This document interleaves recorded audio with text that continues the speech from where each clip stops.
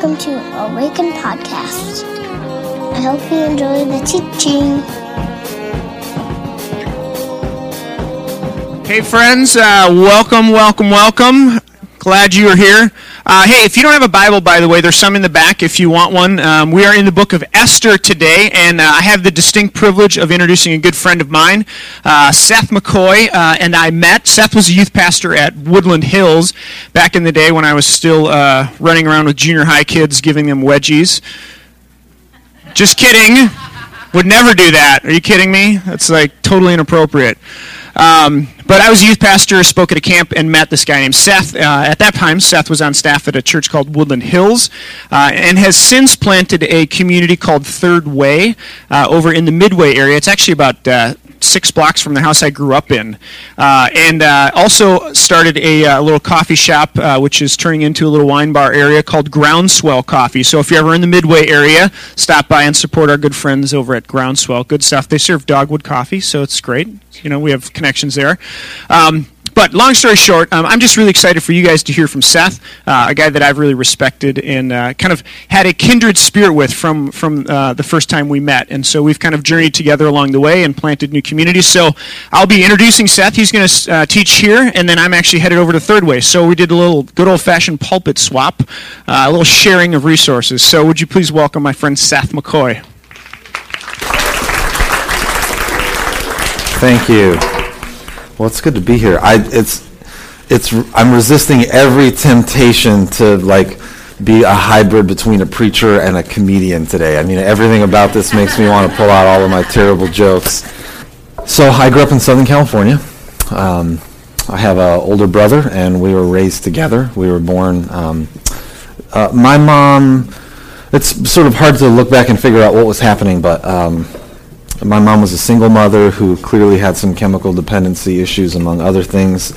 And so my brother and I grew up pretty well on our own. When I was about 3 and he was 6, he would ride the city bus in Los Angeles to come pick me up from daycare. And we were pretty independent, and lots of people feel real bad for us about that. And we had a terrific time doing whatever we wanted to unsupervised. Of course, all good things must come to an end. And one day, a person who I didn't know then was a social worker loaded up our things in a car, and my brother and I pulled off, and that was the last time we saw our mother. And I only share that up front just because I think it's helpful if I'm going to talk about the Bible with a group of people that I've never met before, that you know a little bit about me. And I think we can't help but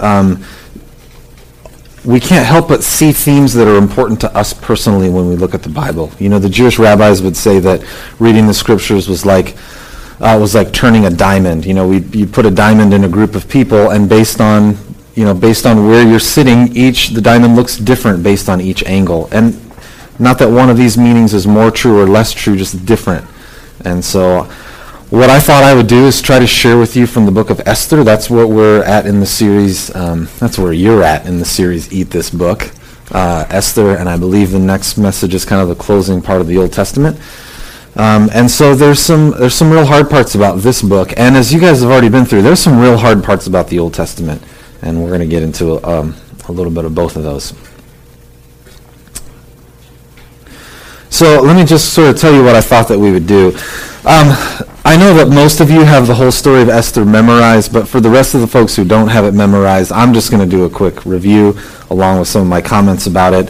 We're going to talk a little bit about some of the characters in Esther, and then I'm going to come at it I'm going to share some of my reflections on Esther as a person who had the experience of being orphaned.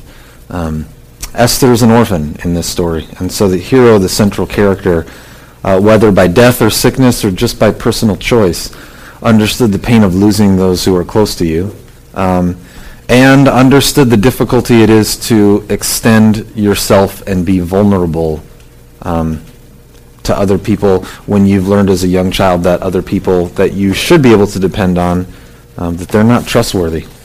And that's not a small thing. So if you have a Bible, you can open up to it. We're going to be scanning through the book of Esther, so let me give you a minute to do that. I don't assume that you all know exactly what page it is. For those of you that didn't bring a Bible, what I'm going to try to do is sort of a mix of sort of paraphrasing the story so we don't get bogged down in a bunch of details about the list of eunuchs. Nobody cares about the names of the eunuchs in Esther. But there are some parts that the Bible's writers are pretty intentional about what words they use.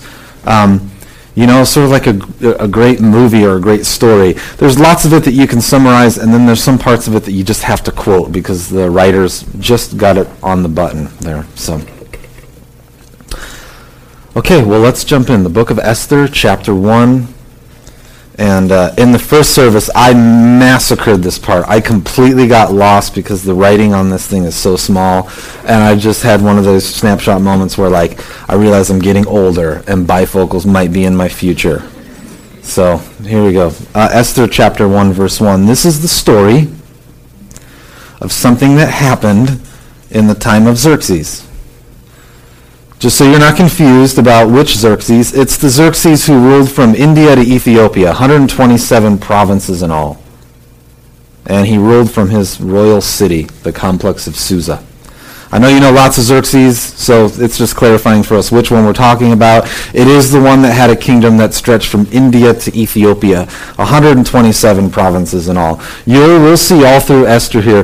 The writer is sort of tongue-in-cheek and lets you know how amazingly great this Xerxes is. The great and amazing Xerxes. He's so great, he threw a party. In verse 4, for 6 months he put on an exhibit of huge wealth of his empire and its stunningly beautiful royal splendor. At the conclusion of the exhibit, the king threw a week-long party for everyone living in Susa, the capital. So a week-long party for the whole capital city. For the unimportant and the important. Listen to the description of this party.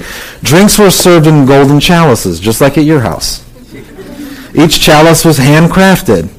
The royal wine flowed freely. He was a generous king. The guests could drink as much as they liked by the king's orders, with waiters at their elbows to refill the drinks.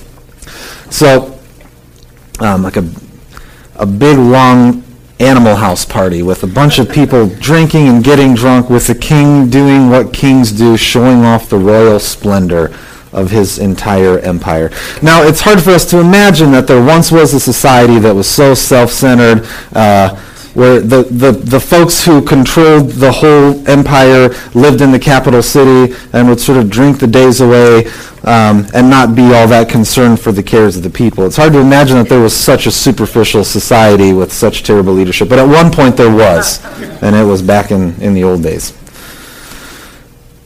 Now we enter into the first act of female courage in the story of Esther. Because this King Xerxes is having Miller time with all of his friends, or whatever your craft beer preference is. I realize we're in St. Paul. The queen doesn't enjoy this party.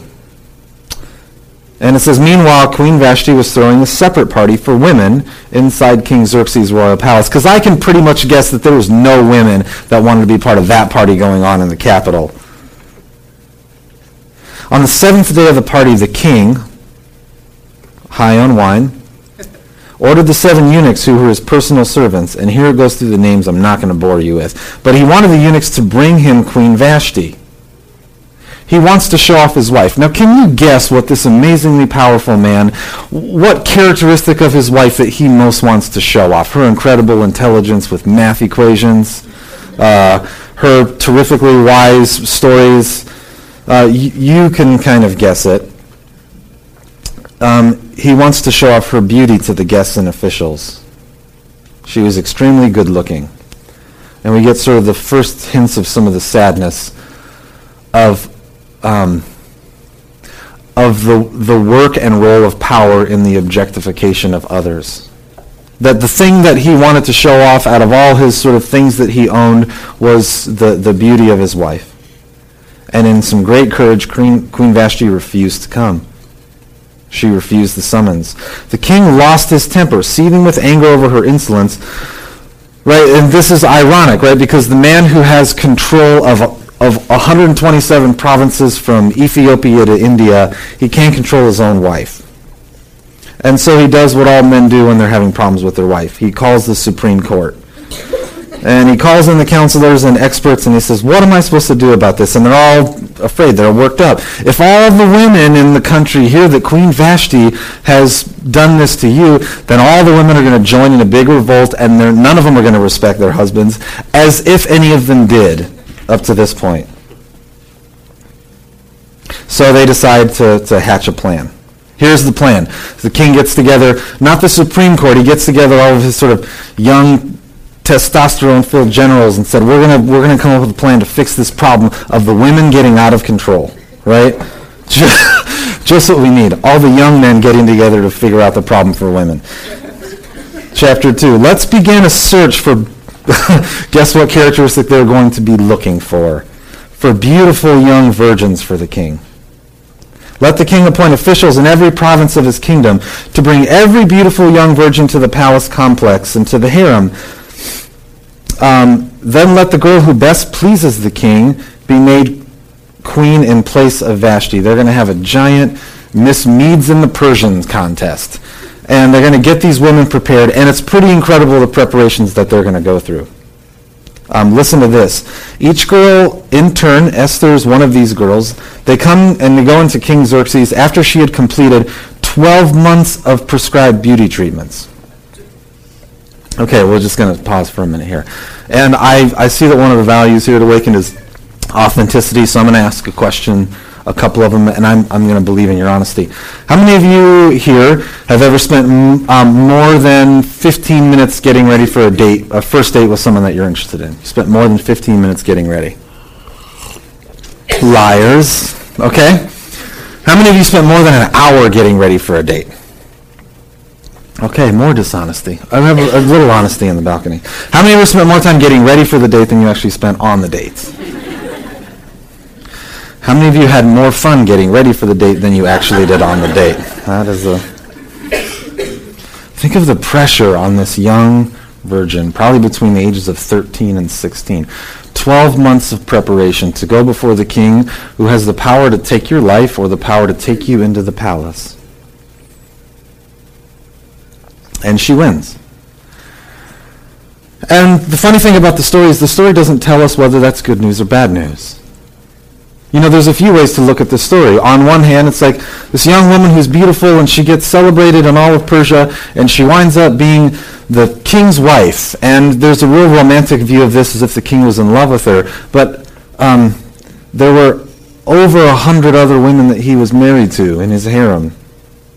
So being married to this man doesn't seem like that much of a treasure or of a prize. Or the story of an orphan girl who's raised by another man and then gets indentured into sexual servitude to the king. I mean, there are themes here that we're not exactly sure how to read this story. So then in chapter 3 we get introduced to another character. So we've met King Xerxes, we've briefly met his wife, we've met Esther, who's now his new wife, and we've met Mordecai, who adopted Esther and raised her. And we're going to meet another character named Haman in chapter 3, verse 1. Sometime later, King Xerxes promoted Haman, making him the highest ranking official in the government. All the king's servants at the king's gate used to honor him by bowing down and kneeling before Haman. People in power love for other people to do things to show them how powerful they are. So everyone needs to bow down to show the king that he's in charge and show the king's men that he's in charge. So everyone would bow down, and they'd bow down to the king, and they'd bow down to Haman because he was second in command, except for one person, Mordecai. Mordecai wouldn't do it. He wouldn't bow down and kneel. And again, we're not told whether this is good or bad. Is Mordecai being like faithful to his Jewish roots, saying, I'm not going to bow down to any man but to God? Or is he just being plain stubborn, that he just doesn't want to bow down because he doesn't want to bow down? He doesn't like to bow down to the boss man. They ask him, why do you cross the king's command? Day after day they spoke to him about this, but he wouldn't listen. And then Haman starts to hatch himself a plan. He doesn't like Mordecai. Not only does he not like Mordecai, he doesn't like the Jews that Mordecai is a part of. And once again, the sad part of this group of people being chosen by a society to be eliminated, and they start to work out a plan to eliminate the Jews. And here's how it goes. Haman spoke to King Xerxes, and here's what he says. He says, there's an odd set of people scattered throughout the provinces of your kingdom who don't fit in. Their customs and ways are different from those of everybody else. Worse, they disregard the king's laws. The king shouldn't put up with them. If it please the king, let orders be given that they be destroyed. I'll pay for it myself. I'll deposit 375 tons of silver in the royal bank to finance this operation. Now the king, of course, being a wise person, starts thinking like, okay, if you're going to kill hundreds of thousands of people, we probably better talk about the ramifications of this decision, what this could mean. And Xerxes doesn't do that. What does he say? Go ahead. It's your money. Do whatever you want with those people. I mean, wow. Poor leadership, to say the least. And so the plan gets started. In verse 4, or in chapter 4, verse 1, Mordecai finds out about this, and he begins grieving, as anyone would. His people are going to get wiped out of this empire. And this isn't a story that the Jews are unfamiliar with. Jewish children and women and fathers have been being killed over and over again in this story that we have so far. But Mordecai thinks that maybe there's some hope this time because of Esther. She's a Jew. She's in the king's palace. She's married to the king. So Mordecai sends a copy of this bulletin that they post that all the Jews are going to get killed. And he sends a messenger to Esther asking her, please plead for our people's lives. Esther sends a message back to Mordecai that it's not as simple as Mordecai thinks, that I can just talk to the king. Here's what she says. Everyone who works for the king here, and even the people out in the province, know that there's a single fate for every man or woman who approaches the king without being invited, and that's death. The one exception is if the king extends his gold scepter, then he or she might live. And then a really sad line gets hidden right after that. It's been 30 days now since I've been invited to come to the king. This isn't a beautiful fairy tale romance. She hasn't seen or spoke to him for a month.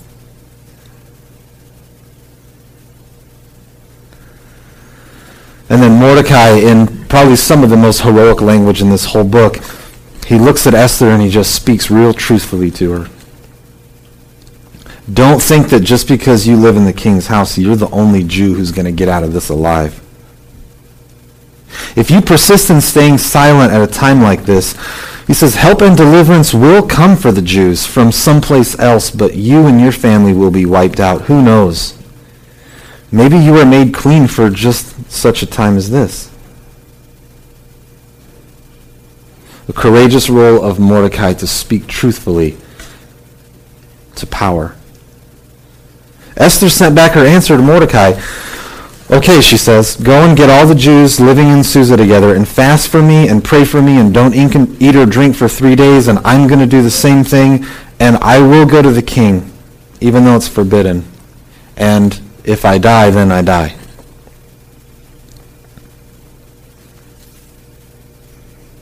Three days later, Esther dresses up and she's going to approach the king. And the king reaches out his scepter to her, and he says what kings say when they're having a good day, even though they don't really mean it. He says, come here, tell me what you want, I'll give you whatever you want, even half my kingdom. And this doesn't mean that he'll actually do it. If Esther said, okay, I'll take 50%, that would not have happened. And Esther, being smart, doesn't come right out and say, here's what I want. I want you to take care of Haman, your most trusted advisor, because he's going to kill my people, the Jews. So she says, here's what I want. I want you to come to dinner. You and Haman come to dinner with me. And so they agree. Haman leaves the palace that day real happy. The king's going to eliminate the Jews. He's in a position of power. He has everything he wants. And now even the beautifully, amazingly attractive Esther wants to have dinner with him and the king. And so they go. They're going to go the next night. And that night, as the king's going to bed, the king can't sleep. And the king does what all kings do when they can't sleep. You and I, when we can't sleep, we have to read. Kings don't have to do that. Kings have other people that will read to them so they can fall asleep. So the king asks for someone to read to him, and they say, well, what do you want to read? And the king has them read what kings like to have read. He has the book about all of his own activities and stories read to him. He said, I know, let's read my favorite story, the story about me. And so they open up to one chapter of the story about me, and they come to the story about the time that Mordecai had exposed the plot to kill the king. And the king remembers this. Oh yeah, he did help me out. Whatever happened to that guy? Did we ever do anything for him? And they say, nope, nothing's ever been done. So he pulls in one of his advisors that hates the Jews and especially hates Mordecai. And he says to Haman, he says, what do you think we should do for a person that the king really wants to honor? A person that I want to make this person feel real special, right? And Haman goes, well, of course he's talking about me. So he comes up with this elaborate description of what to do. And then the king says, I like that idea. Go do that for Mordecai, who you hate. He doesn't say the who you hate part because he doesn't know that yet. I added that.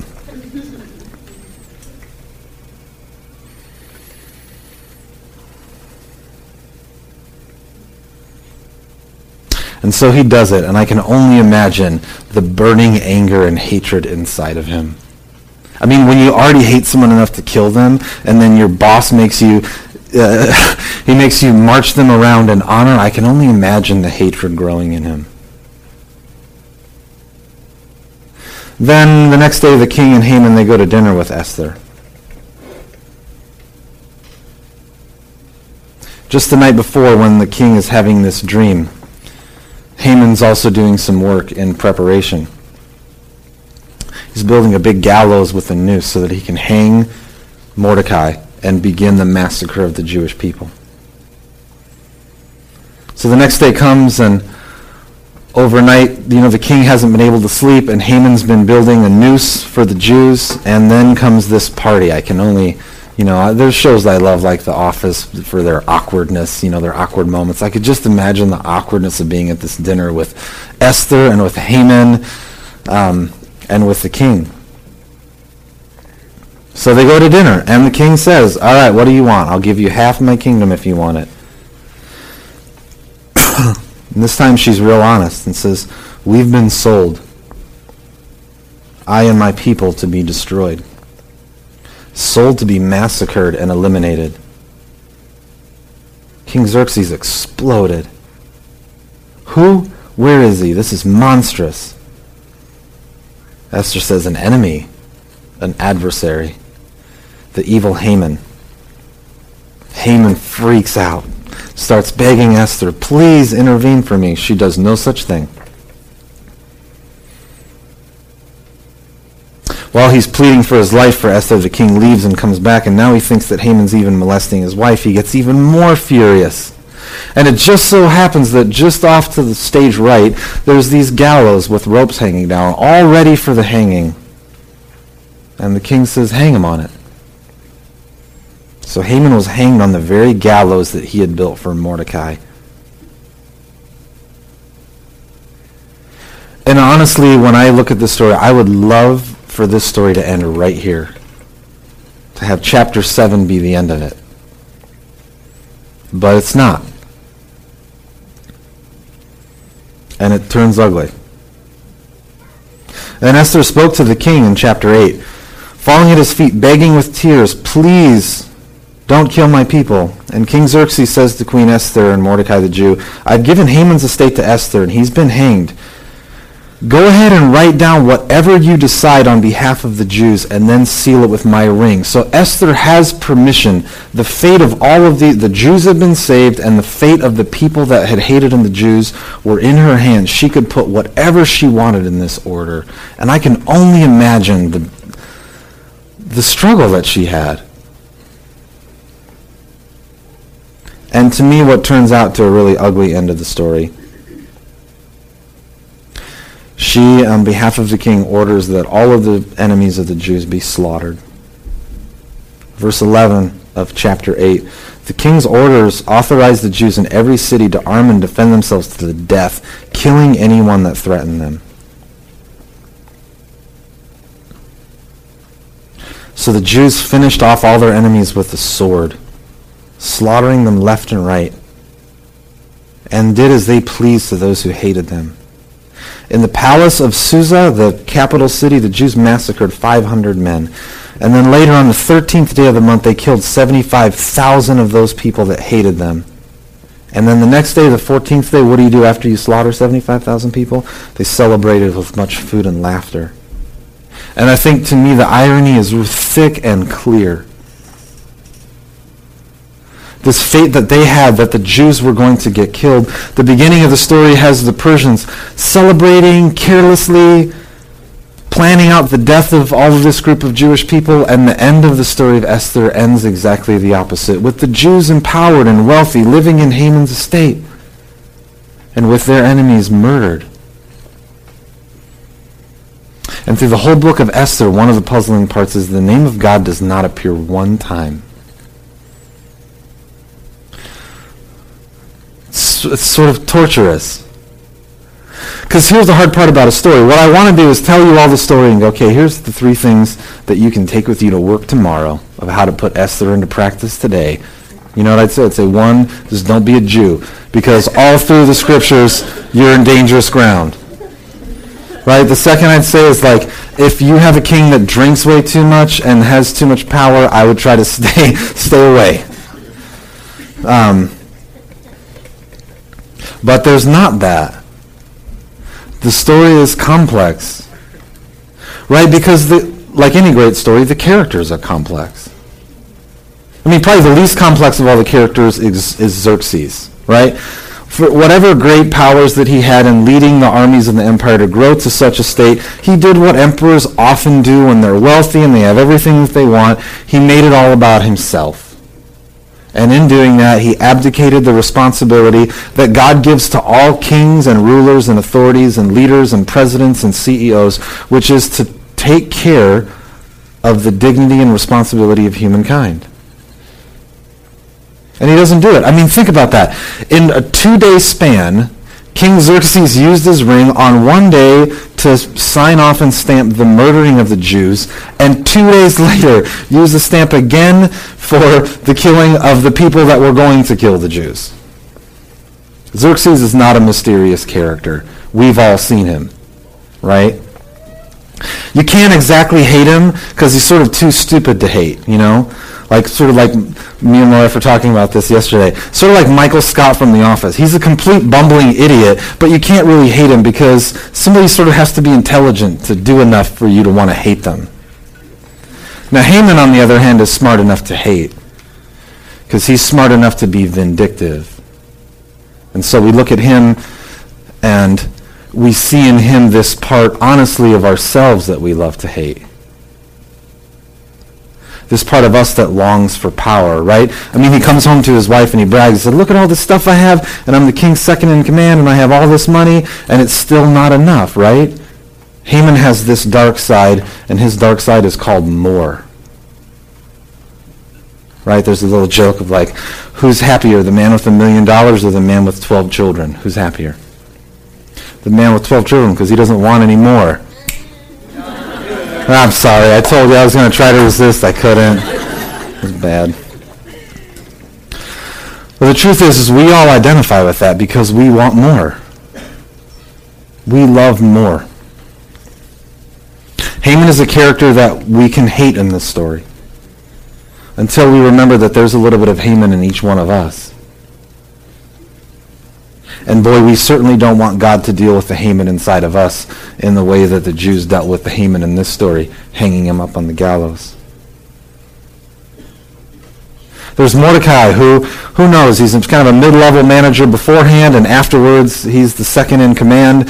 But at least at one point he was able to look at Esther and go, don't you think? Don't you think?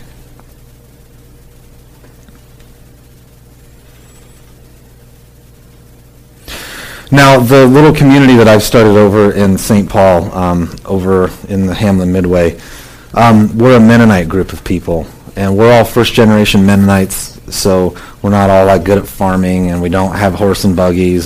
Some of us have cars and the like and jobs, and but one thing that we do share with sort of our historical roots as Mennonites is a pretty strong commitment to peacemaking and nonviolence. And that's why the book of Esther is particularly disturbing to me. Because God doesn't show up in the story, and so we're left to try to figure out which of these things is God underneath and behind, and which of these things is he not underneath behind. And we could have a long discussion about that. It is not real clear. So I thought I would share with you some of my perspectives on that. I don't think it's a coincidence that the night that Haman is building the gallows that will begin the execution of God's people, I don't think it's an accident that the king can't sleep. And I don't think it's an accident that the book that he wants to read is a book about himself. And I don't think it's an accident that the story that he turns to is the story about a time when a Jew helped him. I don't think that's an accident. And I don't think it's not truthful when Mordecai looks at Esther and says, God will save his people. Your choice isn't whether to save us or not. You are not the hero for us. God will care for us. Your choice is, where are you going to end up in this? It seems to me as I look at that story, it's not Esther that saves the people. It's God that saves his people. Because the disturbing part is what Esther does after her people are saved. Signs the order for the execution of their enemies. It's a book like Esther that makes me real glad that the Bible doesn't end in the Old Testament. It makes me real thankful that we meet a man later on in the story who stands up on a mountain with his followers and he teaches his disciples. And he said, I'm telling you to love your enemies. People that hate you, I want you to bless them and pray for the ones that persecute you. I don't want you to kill them.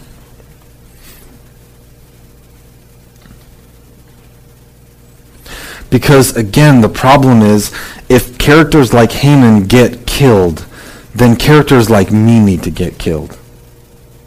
There's a little Xerxes in me, and there's a little Haman in me. And on my good days, there's a little bit of Esther in me, and a little bit of Mordecai in me. And if characters like that just get executed at the end of a story, then I don't really have any hope.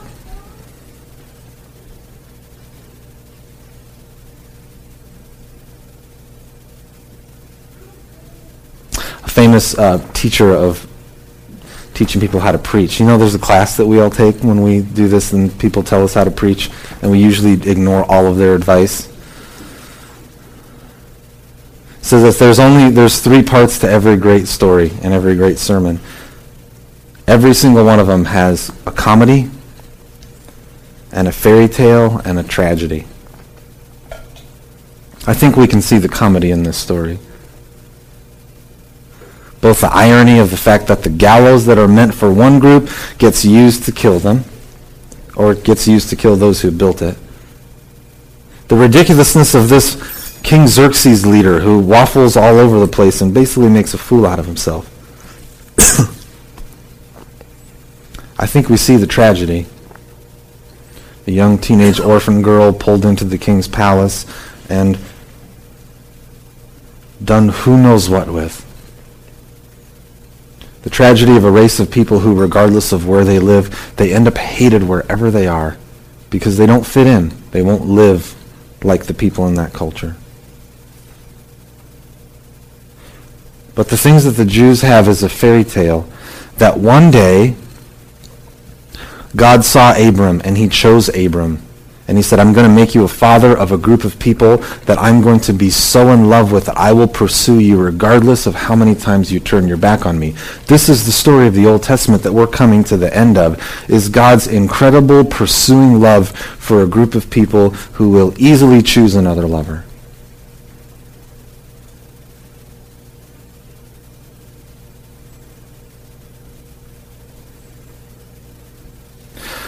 Okay, so what, right? Us people who like theology love to go on and on about all this stuff, and then you go, well, what am I supposed to do with that? So I did write a couple questions at the end, like, what's the point of all this stuff I've been jabbering about for 25 minutes? Or more, maybe feels like more. So here's a few questions for you to think about. 1, what kind of character are you in the story right now? This story isn't just about Esther. Esther is one chapter in the story of God redeeming and healing the entire existing universe. That's a story that you're in. After Esther, we get a little better picture of what redeeming and healing looks like in the person of Jesus. But it's not a totally different story. It's the same story. God loves you. God loves the world. God wants to heal it. God wants you to play a role in that. What kind of character are you? My second question, as a person committed to nonviolence, all through this story, I see power and the abuse of power, the intoxication of what it means to be powerful. I see a king so intoxicated with his own power, he personally abuses his own wife. He allows the abuse of citizens of his kingdom. I see the abuse of power everywhere. And I wonder, how are you doing in relation to power? What power have you been given? If you're a parent raising children, you've been given power. What are you doing with that? If you supervise employees, I could go on and on. You know what I'm talking about. If you've been empowered, how are you utilizing that power for the good and the blessing of other people, as opposed to the status and intoxication of being self-focused? Another question. Who do you see as your enemy right now? Who do you see as your enemy right now? And then the last one, I feel like I can't help but talk about this in Esther. Because we don't live in a society where this idea of the objectification and abuse of women is far away from us. Now granted, there's been some real strides, but we're not at the finish line of that. So if you're a man in the room, how are you doing at naming and repenting of the demeaning objectification of women in our culture? How are we as Christians modeling the value of women? If you're a woman, how are you doing at courageously walking in your identity as the image bearer of God? You are the image bearer of the King.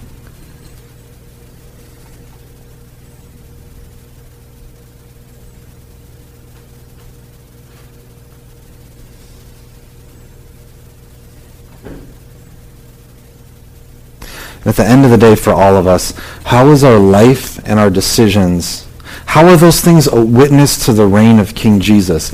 I happen to be deeply fascinated by and personally committed to this vision that Jesus of Nazareth put out into the world of what it was that God was like. At the end of the day, this is what Esther reveals. Okay, there's a pastor, a famous one in Seattle. He wrote a little bit describing Esther. Here's what he says. Esther grows up in a very lukewarm religious home as an orphan raised by her cousin. Beautiful, she allows men to tend to her needs and make her decisions. Her behavior is sinful, and she spends around a year in the spa getting dolled up to lose her virginity with the pagan king like hundreds of other women. She performs so well that he chooses her as his favorite. Today her story would be a beautiful young woman living in a major city, allows men to cater to her needs, undergoes lots of beauty treatment to look her best, and lands a really rich guy whom she meets on The Bachelor and wows with an amazing night in bed. She's simply a person without any character until her own neck is on the line, and then we see her rise up to save the life of her people when she is converted to a real faith in God. This is his description of Esther. At the end of the day, the entire Bible is a book about God.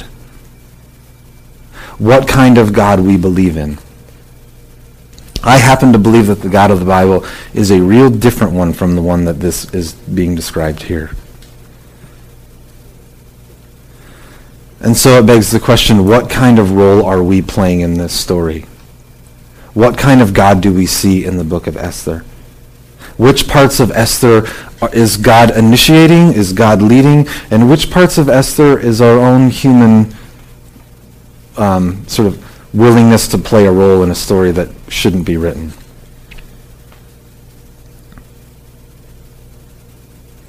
Are you part of this movement of resistance that the kingdom is coming? The kingdom is coming. Let me me say a short prayer for you, and then the music team is going to come and close up our time together.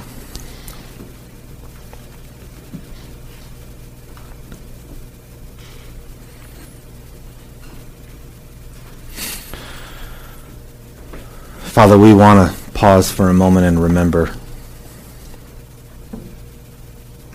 boy, the real hard work you've had from the very beginning of time trying to shape a human group of people, to try to shape them to be in your image. A group of people who love to take the little power that you give us and use it for our own good instead of for the good of others. We find ourselves in a world, frankly, not ridiculously different than the book of Esther. Find ourselves gathered as a group of people trying to find meaningful ways to pursue you and your vision for the world, and frankly, to be resistant to the sickness and virus of the culture that hosts us. And yet we can't judge that culture. We're called to love it. To transform that culture by loving it into a new place, because this is what you did. Jesus, you transformed our world by relentlessly and ruthlessly loving it into a new place.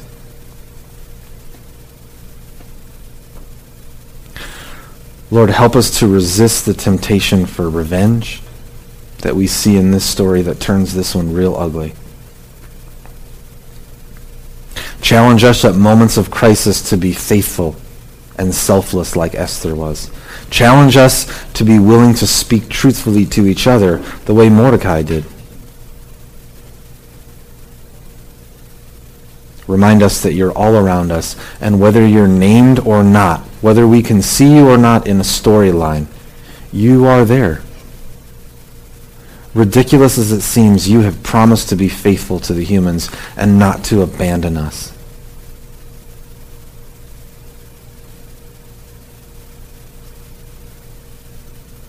Or for Micah right now, who's teaching at my church, pray that you'd use him to speak truth to our congregation. For churches around the world that are gathering today on Sunday of every shape and size and denomination and color, remind us that we're one, unified.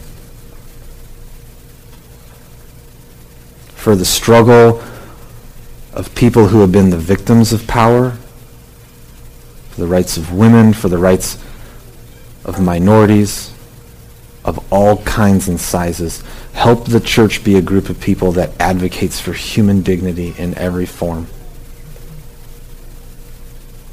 In your name, amen.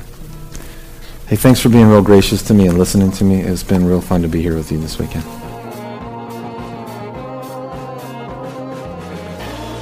Find us online at www.awakencommunity.com or on Facebook at www.facebook.com/awakencommunity or on Twitter at Awaken Community. See you next time.